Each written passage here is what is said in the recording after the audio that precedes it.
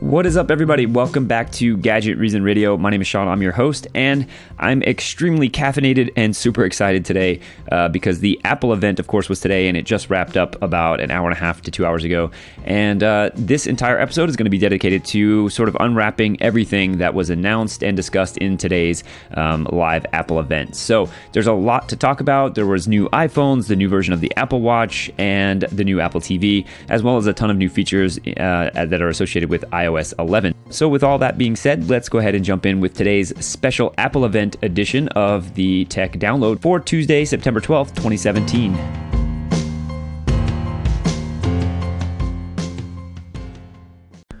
Wow. So Apple started things off on a pretty emotional note, obviously, with the unveiling of the new Steve Jobs Theater.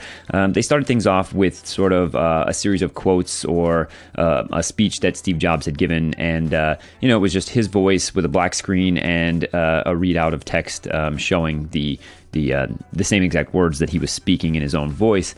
And, once it was done, Tim Cook came out on stage looking visibly emotional and gave a nice little tribute to Steve Jobs. And the thing that I found most interesting about this was just the other day I read an article. I think that it was written by somebody who works at Pixar, either the CEO or some one of the higher up executives that worked hand in hand with Steve Jobs during his time at Pixar Studios. And he says that he thinks all of the movies and biographies and everything that's going on with the different stories that have been told about Steve Jobs have not really gotten it 100% right. And, in spite of his flaws and his maniacal drive and attention to detail and his expectations of those around him, that he was actually not, the horrible person that Hollywood would portray him to be. Now, without a doubt, he was a flawed human being like most people are.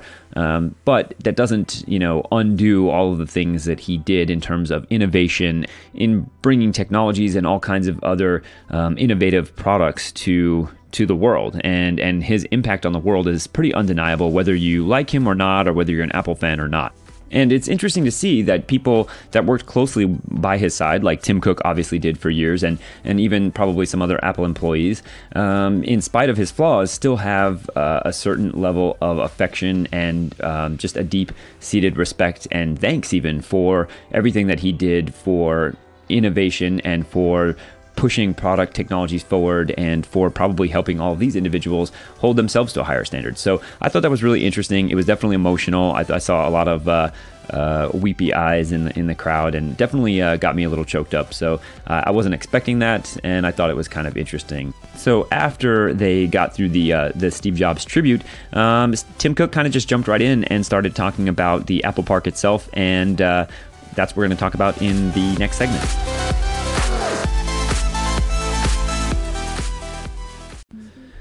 So before they got into talking about specifics about any of the products that they were going to be updating for this event, they first wanted to touch on some of the interesting aspects of the Apple Park itself. And what I didn't realize is that Steve Jobs actually started to put plans in place for Apple Park over 10 years ago, which is kind of interesting.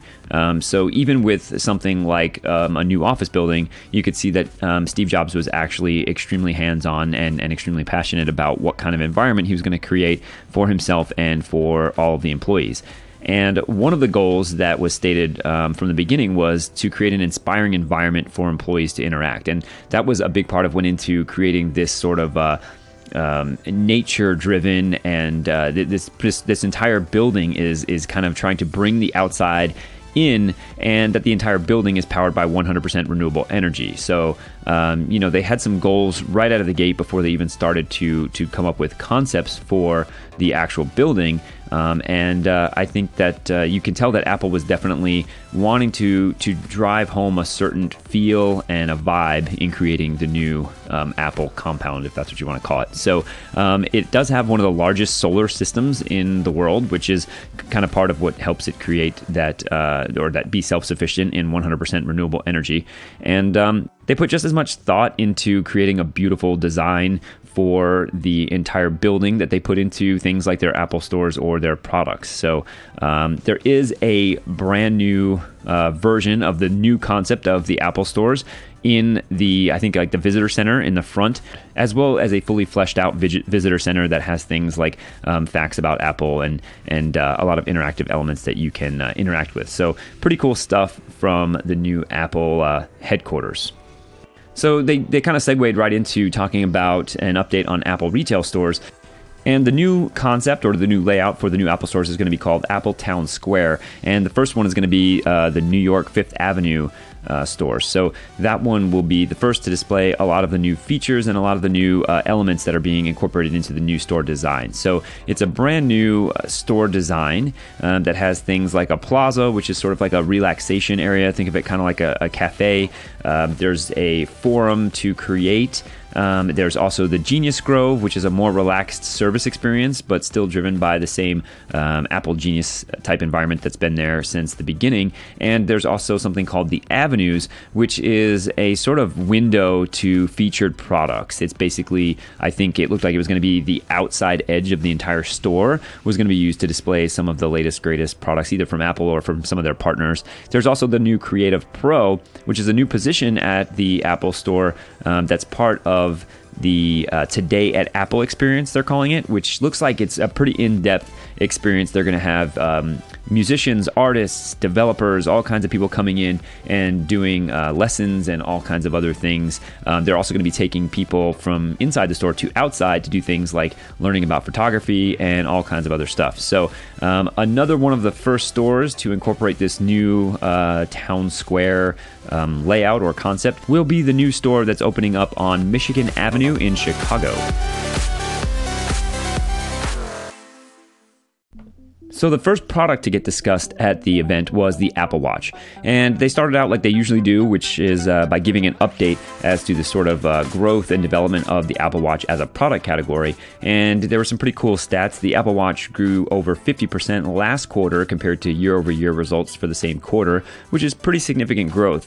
And some other numbers that were kind of interesting, considering that Apple doesn't really announce specific sales numbers for the Apple Watch independently. It kind of lumps them into accessory categories along with the Apple TV, is the fact that the Apple Watch went from being the number 2 most popular watch in the world to being number 1, overtaking and passing Rolex, which is actually incredibly impressive. No matter what your thoughts are on the Apple Watch or in watches in general, it's pretty amazing that a watch that's only been in production and available to consumers for about 3 years is now the number 1 watch worn by consumers worldwide. That's definitely impressive. The other thing that was impressive, of course, is the fact that, like most Apple products, it does have a 97% customer satisfaction rating. So that tells you people that do have the Apple Watch generally seem to enjoy it, like it, don't have many issues with it.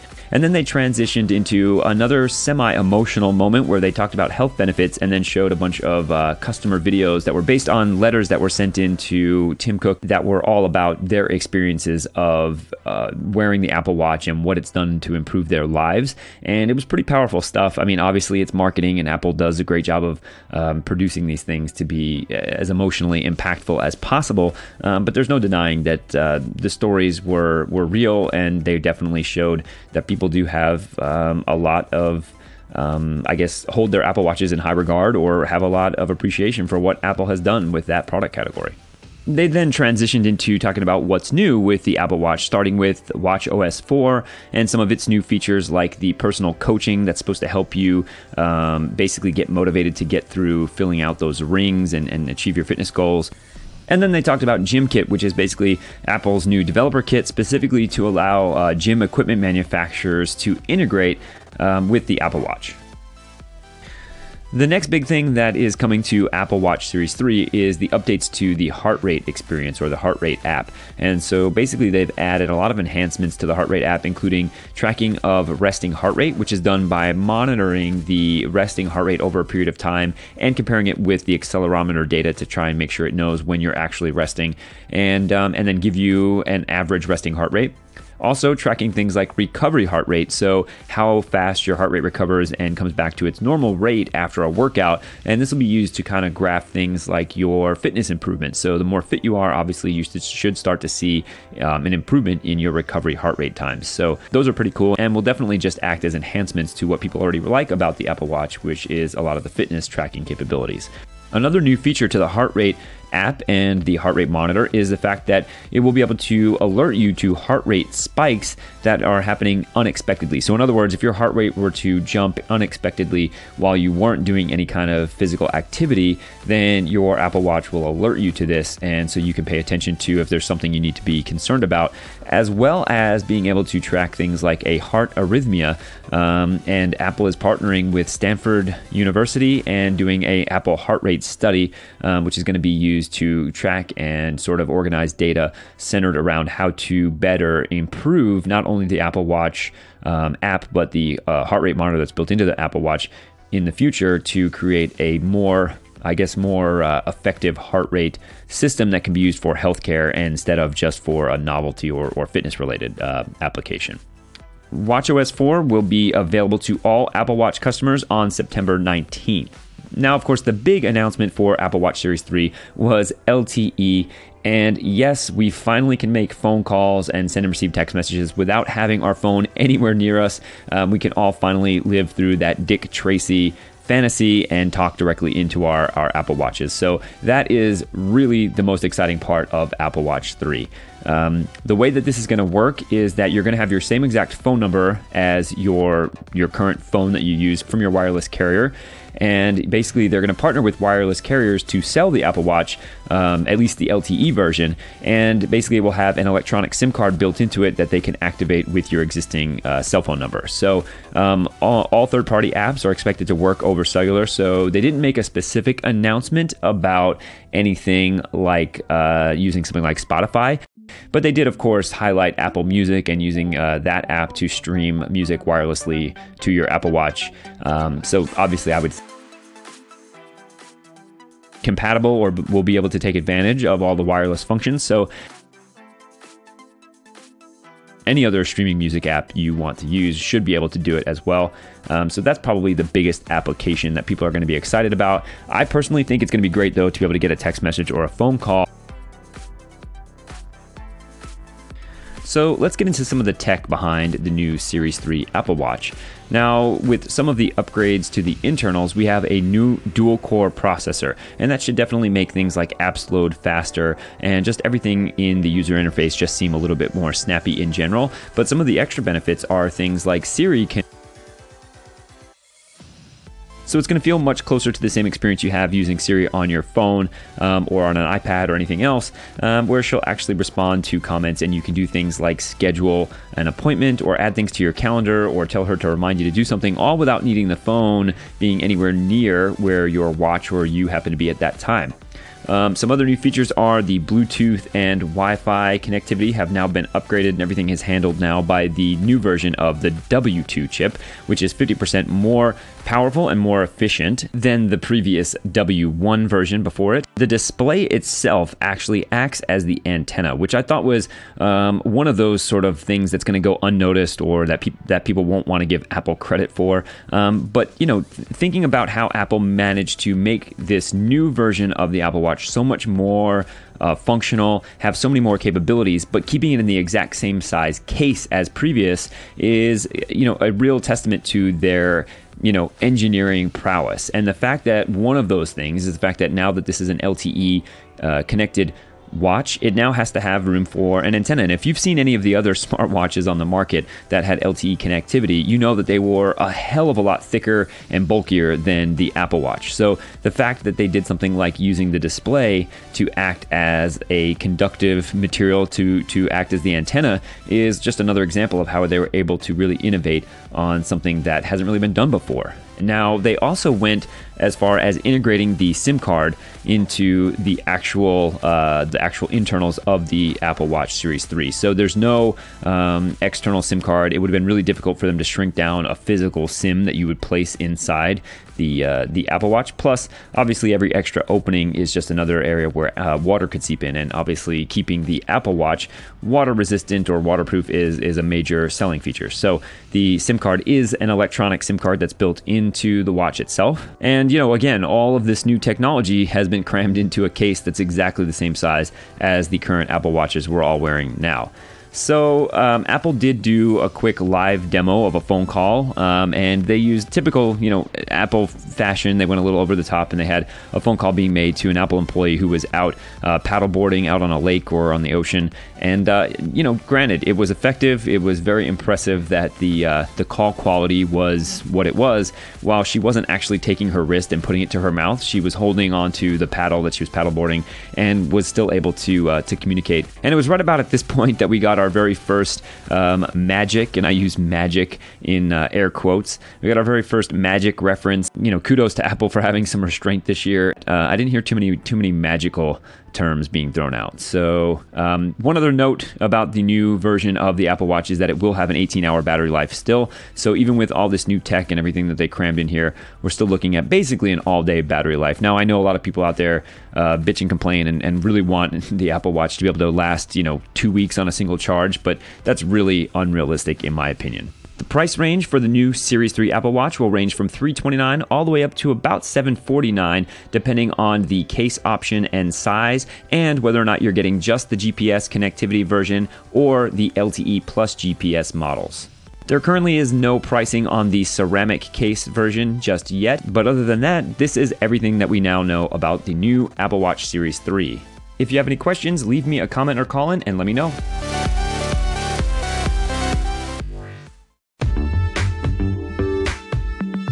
Moving on to the next product in the announcement was the update for Apple TV, and as was pretty widely expected, the Apple TV is getting an update, and it's being called the Apple TV 4K. Surprisingly, Apple showed a lot of restraint during this portion of the event, not going too overboard to make it sound like they had reinvented the wheel, and really just kind of explained a little bit more about the importance of things like 4K and specifically HDR. Now, I've been saying for well over a year now that I think HDR is much more important to the future of television and to sort of how much of an impact it can make on people's viewing experience, and Apple sort of reiterated that, which was cool. So they talked a little bit about how HDR is, more important in many ways than 4K. And they did a 4K HDR demo that was displayed to the audience on a special HDR projector that they had installed in this new Steve Jobs Theater. And, judging by the oohs and ahs, it seemed to go over pretty well. People seemed pretty impressed. They used the new HDR 4K version of Spider-Man Homecoming that I guess is getting ready to release shortly here on Apple TV, as well as probably other streaming platforms as well. So physically, it looks to be basically identical to the current version Apple TVs that you can buy right now, and it does come in a 32 gigabyte size for $179 and a 64 gigabyte size for $199. That seems to be a no-brainer to me. If you were going to spend $179 for the 32 gigabyte version, in Apple terms anyway, this is a pretty small storage tax to pay. It's not too common that you see Apple products that allow doubling your storage for only about $20. So I would highly recommend anybody who's interested in just going ahead and buying the 64 gigabyte version. So getting into the tech that's actually inside the new Apple TV 4K, we have an A10X Fusion chip, obviously as I mentioned 32 or 64 gigabytes. It has gigabit Ethernet, 802.11ac Wi-Fi with MIMO, simultaneous dual band 2.4 gigahertz and 5 gigahertz connections, and it does have Bluetooth 5.0. So, connectivity wise, I think you're pretty much all set. My existing Apple TV already holds up pretty well in terms of comparing it to any other streaming or Wi-Fi enabled devices in my house, so I'm probably not too worried about that. So the real star of the show in terms of upgrades on the tech side is really the upgrade to the A10X Fusion chip. And that's definitely what's being implemented that's allowing the new version of the Apple TV to do things like display 4K at 60 frames per second. Apple was very specific in saying that the Apple TV 4K will be capable of decoding 4K HDR signals in HDR10 format as well as Dolby Vision, which is good because Netflix has a lot of Dolby Vision content. I've mentioned before, though, that it really doesn't matter too much because not many people have a TV that can fully take advantage of all the extra qualities that are associated with Dolby Vision. So as long as you have HDR10 content and an HDR10 television, you're good to go in terms of a big bump in sort of your viewing experience and the quality of the image. So, but it's nice that the Amazon Prime app that will be released for the Apple TV 4K does support 4K in HDR10 and HDR Dolby Vision. Apple also announced that it will be releasing some form of live sports application and solution in the near future. They didn't really get too specific on exactly how it was going to work. They did talk a little bit about what the experience was going to be like, and they talked about how whatever season you're in, that particular sport, whether it's basketball season, football season, would be highlighted right on the home screen. You'll be able to see games in order of where they are in terms of the point in the game, scoring, highlights, your favorite team, etc. And it seemed like they were trying to come up with some type of solution for people wanting to cut the cord and still get live sports. So I'm definitely going to be keeping my eye on that to see if it's anything that's competitive to making me want to switch from PlayStation Vue, which is what I'm currently using for television and live sports. There's also the new gaming capabilities for the Apple TV. So that gaming company unveiled a new game called Sky and did a demo showing off some of the features and power of Metal 2 and the A10X chip in action.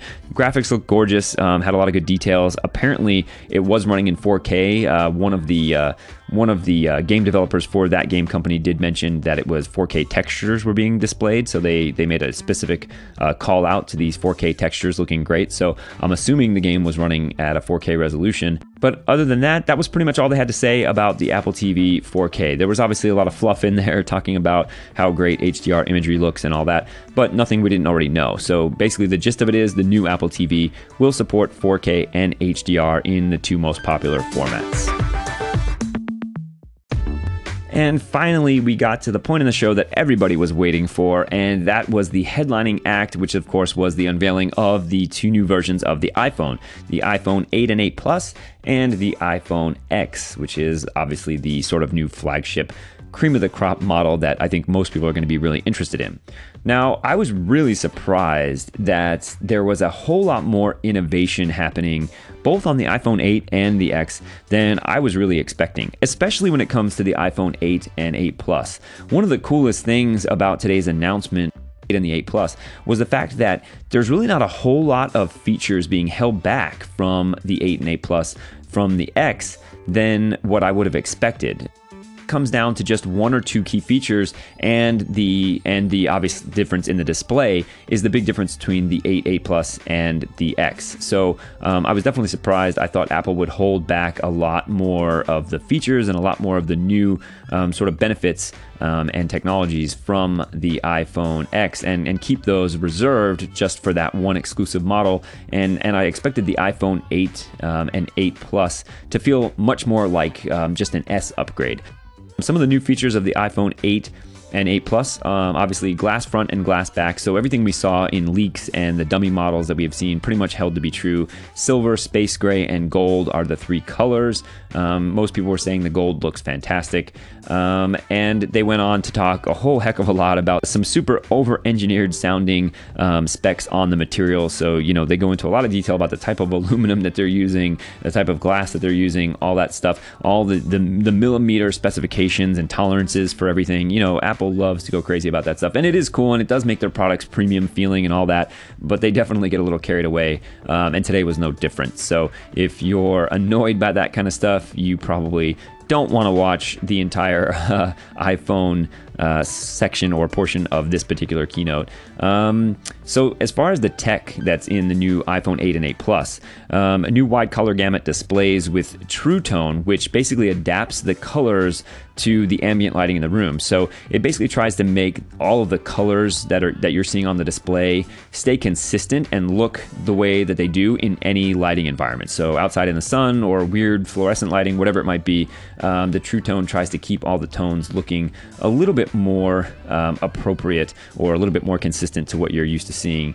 And so that's kind of cool. The new speakers, which, in my opinion, the iPhone speakers currently are some of the best speakers on a smartphone, and they have increased them by 25% in terms of how loud they can get, and they actually have more bass than previously, which is pretty impressive because, again, I think that the iPhone speakers now have more bass than most smartphone speakers, and they do get louder than what you can expect on a lot of phones. So the new A11 chip is called the A11 Bionic chip. It is a 64-bit Kirit 6-core chip, just like was leaked the other day by some developers who had found some new bits of information inside the latest beta for iOS 11.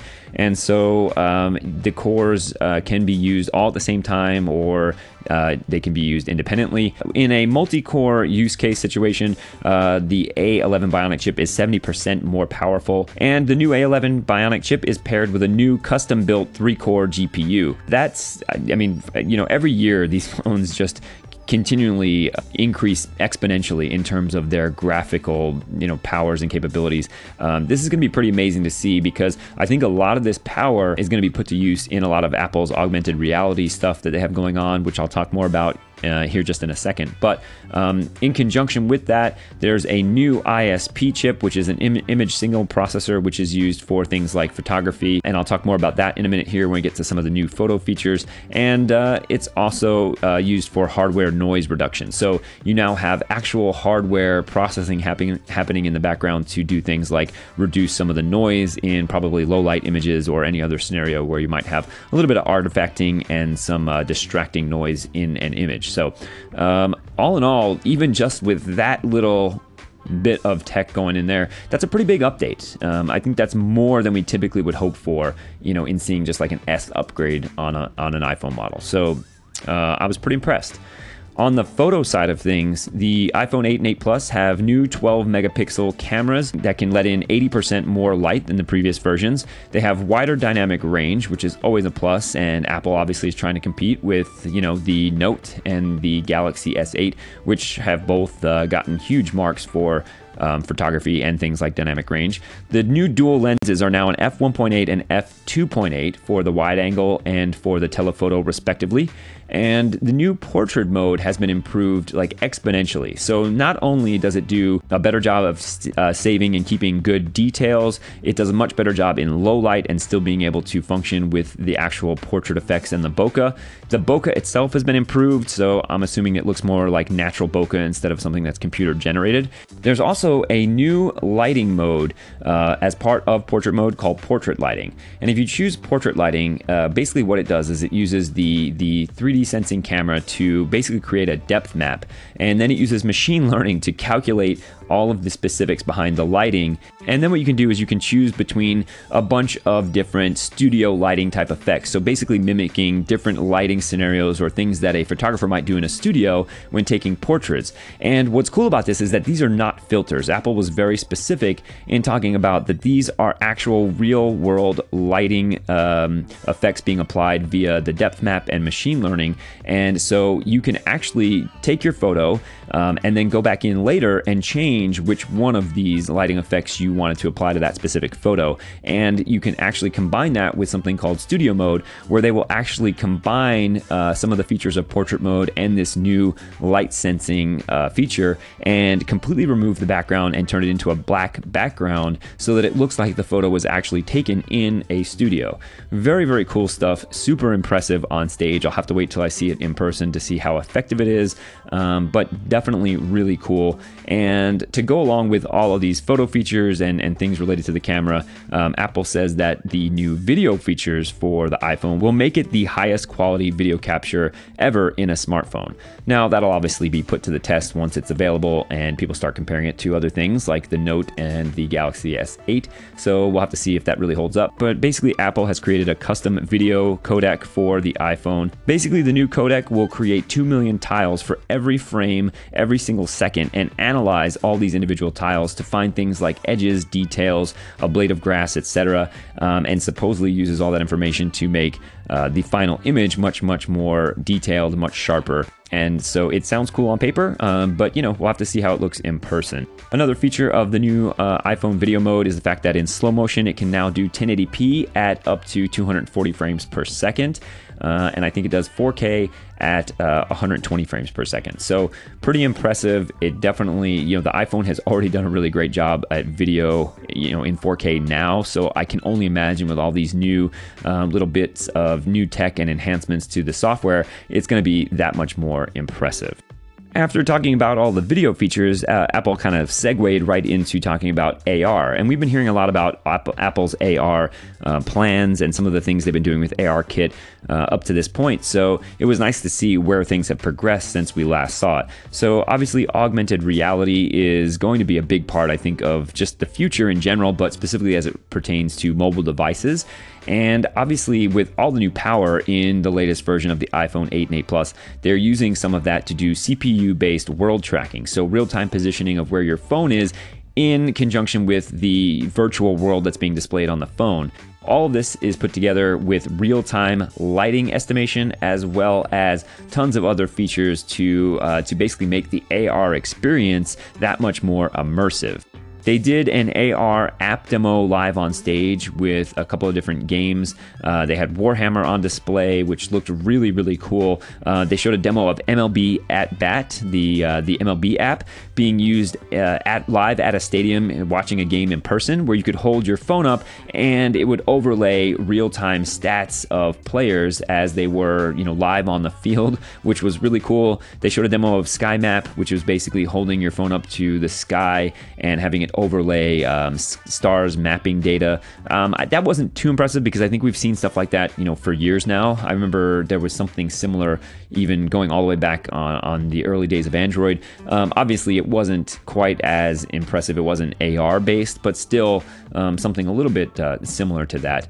There was also a live demo of a game from Directive Games. I didn't catch the title of the game. I can't remember. I'll have to look that up for you guys. But basically, it was a game showing real-world mobility and camera movement and things like spatial audio. So in the demo, the person playing the game was moving around, and you could see while he was moving, he was able to look around various different obstacles and things that were that were in the game world. And then he could lean his face down and kind of zoom in, and the volume of everything that was happening on the battlefield would increase in volume as he leaned his head down. If he were to rotate around where his ears would be obstructed by a virtual object in the world from something on the other side, then that would be represented in the actual game using the spatial audio feature. It was super impressive, especially considering that it's all being done on a device that fits in your pocket.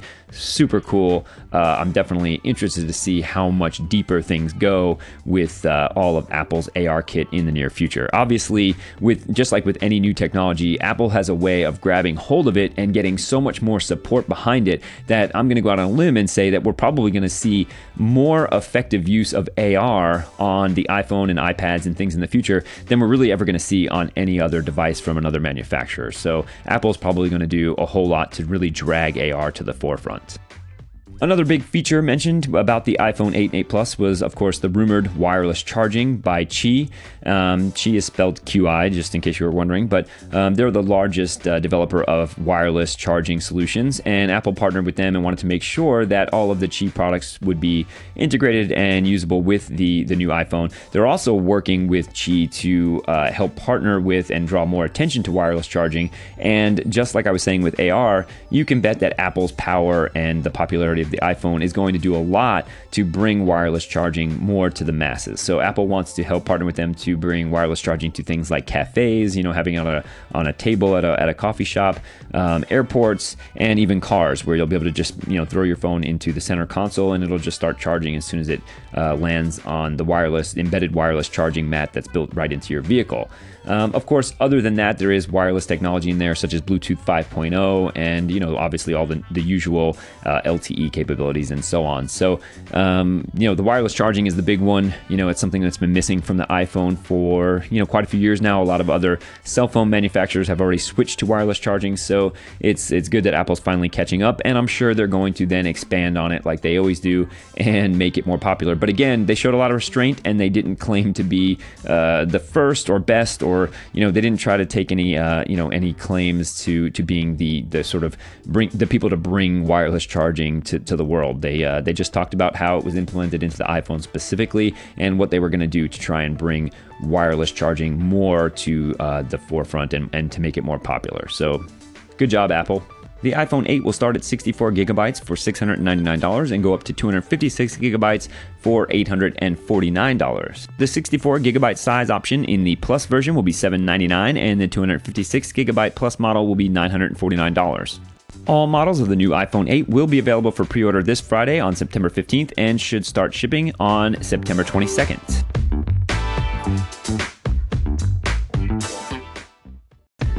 And finally, that brings us to the headlining act of the entire event, which of course was the iPhone X. And as I said earlier, one of the coolest things about this entire keynote today for me was that the iPhone 8 and 8 Plus were not all that different than the iPhone X. Now, obviously, the display is a big determining factor. There's also a few other things that I'll talk about in just a second. But for the most part, everything I just said about the iPhone 8 and 8 Plus will apply to the iPhone X. Obviously, the biggest difference that stands out right away is the new display, which goes edge to edge and has that little notch at the top, which people are already dubbing the unibrow. So there's already a name for Apple's one little, I guess, flaw, if you want to call it that. Apple's calling the new display a Super Retina display. It's a 5.8-inch display that has a resolution of 2436 by 1125, which is a 458 ppi, in case you were wondering. It's an OLED display that is capable of displaying HDR and Dolby Vision content, so it's a full-blown everything that you would expect from an OLED display. Now, of course, Apple did try to spin it as if this particular OLED display had some things going on that were making it better than your typical OLED, but the reality is that Samsung is making these OLED displays for Apple, so I doubt that Samsung's putting any kind of new technology into these OLED panels that they haven't reserved for themselves. So any of these sort of extra little things that Apple is embellishing upon are really just coming down to software. So some of the things like the 3D touch panel being built directly into the display, obviously they're using the same True Tone technology that I mentioned in the iPhone 8 and 8 Plus, and some of the features like the Rise to Wake, or you can tap the display to wake the screen, and then you swipe up from the bottom to actually unlock the phone. Unlocking itself is done with what people pretty much already had anticipated, which is the Face ID facial recognition. And I'll get into a whole lot of details about how that works in just a second. But basically, you pick your phone up, it'll immediately scan your face. Apparently, it's extremely fast. Apple's basically making it look as if it's just as fast as Touch ID. And then once the phone's unlocked, you just swipe up to actually get into your phone. So if it all works as well as Apple basically said it did and showed that it did on stage, then I think we'll all be perfectly fine with the Touch ID replacement for the home button. Getting into how the facial recognition and the Face ID system will work is that top little unibrow up at the top, the little notch at the top of the display, contains a whole heck of a lot of sensors. There's an infrared camera, a flood illuminator, a dot projector, ambient light sensors, and then obviously you have your speaker/earpiece embedded in there as well. But basically the dot projector is one of the major key points to this whole camera sensing true depth camera system, and that's what basically projects a whole bunch of little tiny infrared invisible dots on your face and uses that to create the 3D mapping. Apple partnered with neural networks to create a full neural engine inside of the iPhone X, and this is, I guess, a first for a smartphone, and it's using machine learning to basically create that stored reference image of your face, and it's supposedly able to completely adapt to if you're wearing sunglasses, a hat, whatever, and it cannot be fooled apparently by masks or photos. They can't be used to spoof the Face ID, so you wouldn't be able to just take like a silicone mask of someone's face and hold it up, James Bond or Mission Impossible style. That wouldn't work. Apple says in terms of reliability and security that it would be a 1 in 1 million chance of a person with a similar face being able to unlock and access your phone. So apparently this is an improvement over using Touch ID, which was 1 in, I think, 50 million. So definitely, according to Apple, we have nothing to worry about in terms of how secure this will be. Face ID will work with Apple Pay as well as third-party apps that we currently use with Touch ID. So things like 1Password or your mobile banking app will be able to be unlocked using just your face now as opposed to your thumbprint. So this True Depth camera system that's used specifically for the Face ID is actually part of what leads to a lot of the other differences in terms of features between the iPhone 8 and the iPhone X. And one of those features are the new animated emojis. Now, at first I thought these were just going to be typical animated emojis when we saw some of the early leaks, but this is actually way cooler. Basically, it's using the camera system that's used for Face ID to map your face in 3D in real time and then apply that face tracking and mapping to emojis that can actually move and track your lip movements, your facial expressions, and it's all reflected on the emojis. And these can actually be saved as videos to be sent to other people, or you can use them just right in iMessage and send them directly to somebody like you would any other message. They can also be then used to drag out stills and used as stickers within iMessage as well. It's pretty incredible, and you can do it all right within iMessage if you want. I was super impressed by the technology. It was pretty amazing. One of the demos that they showed using that same face tracking technology was using it to use Snapchat to apply filters, and the improvement over how effective these filters were versus the way they're done now in Snapchat was absolutely mind-blowing. They did a demo where it looked like a sort of a Ultimate Warrior face paint was being applied to someone's face, and every aspect of movement and the details underneath the skin were all still fully visible. It was super impressive. I mean, if you haven't seen it, go check out the video. It's awesome. They did a really good long demo showing all the different things you could do with the emojis. It was super cool. It got a good chuckle out of the crowd. One thing I did notice when seeing them do the actual live demo of the phone is that the phone does use the full screen, including either side of that top notch when you're looking at movies, videos, or any kind of photos or anything like that. So that's kind of different than what I've seen in a lot of the Android phones, like the Essential phone that has the notch at the top, where that actually gets cut off and shrinks down the phone size or the screen size a little bit to make sure that all the content comes in below that top notch. Apple's going a different direction, it seems, where they're just having the video play around that top cutout. So I'm not sure if that's going to be distracting or weird when you're actually using it to watch movies, and I'm not sure if all third-party apps that are used for video, things like Amazon Prime or Netflix, will still utilize that as well. But at least for the videos that they were viewing that you would have taken on your phone, those were playing with the video being basically plopped in around that cutout. So just something to keep in mind. The only other big difference between the iPhone 8 and 8 Plus and the iPhone X was the dual image stabilization that comes with both lenses. So basically now both the standard wide-angle lens and the telephoto lens have built-in optical image stabilization, which makes for much smoother videos, obviously, as well as being able to do much better job at low-light photography thanks to that longer exposure time and the image stabilization keeping everything from getting blurry. Everything else about the lens is the same apertures and all of that, the flash, all of the other aspects that were carried over from the iPhone 8. So really it just comes down to having that dual optical image stabilization, and that's pretty much it. The front-facing camera on the new iPhone X will actually be slightly better as well, because it can now use that 3D sensing technology to create portrait mode selfies, and also that portrait lighting feature that I talked about earlier can also be carried over to the front-facing camera and used during selfies. So that's pretty much the gist of all the major differences between the 8 Plus and the X. As far as the 8X goes, with all these new things being added to the phone and sucking up power, they did increase the battery size just slightly, so it actually gets 2 extra hours of battery life over the existing iPhone 7 and 7 Plus. So I thought that was definitely something worth mentioning. The iPhone X will also come in 2 models, 64 gigabytes for $999 or a 256 gigabyte option for $1,149. Both versions will be available for pre-order on October 27th and available in store on November 3rd.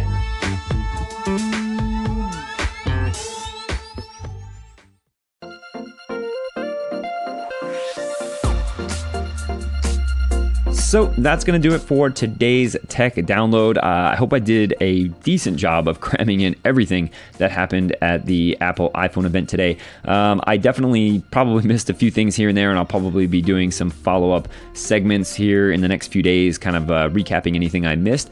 But that's pretty much the gist of it. There was a whole lot crammed into a relatively short amount of time in today's event. It definitely went a lot quicker than I thought it would. They kind of kept the pace moving pretty quick, hopping from one product announcement to another. But I was overall super impressed. I think Apple at least made a pretty valiant attempt to show that they are getting back to sort of an innovation type mode. There's been quite a few years of very small iterative updates taking place, small little improvements here and there. And obviously with a lot of these products like the Apple TV, they've actually completely ignored them and have fallen pretty far behind. So even though the Apple TV 4K is maybe still playing catch up because there's other devices that have been out for quite a while now that can display 4K and HDR content, it's still a pretty good step forward for Apple. And obviously with all of the content that they have available on iTunes, there'll probably be more 4K HDR content available through Apple TV and iTunes than there are on any of the other platforms combined. So, Apple's still leveraging the power that they have to try and help push things forward, even if they weren't the first ones to the table with some of these new technologies. Now, in terms of the iPhone specifically, there's a whole lot of innovation happening on the iPhone. Obviously, there's been facial recognition before them, but they're obviously trying to show that they're doing it much, much better than has ever been done before. And they're looking to continue to push camera technologies forward. I think that the portrait mode feature and the new lighting and the studio mode are all really, really cool. I'm super excited to test those out. And obviously, they're way ahead in terms of their augmented reality stuff. So it's definitely going to be interesting to see what all this stuff looks like when we can get our hands on them here in the next couple of weeks. It's probably going to be a little bit longer for me because I'm going to skip the iPhone 8 and hold out for trying to get my hands on an iPhone X instead. I really don't want to go through the hassle of having to deal with an upgrade twice in a 90-day span of time. So I'm just going to sit out the iPhone 8 and hold my breath and hope that I can get my hands on an iPhone X on launch day. That's what the iPhone 8 event was all about today. If you guys have any questions, comments, if you have anything that you want to talk about that I missed, leave me a comment or call in and let me know. Also, if you haven't already, follow me on social media at Gadget Reason. I'll be posting a lot more iPhone related news there as we get more information coming out. And other than that, that's all I got for today. Thanks for listening, and I will talk to you guys tomorrow.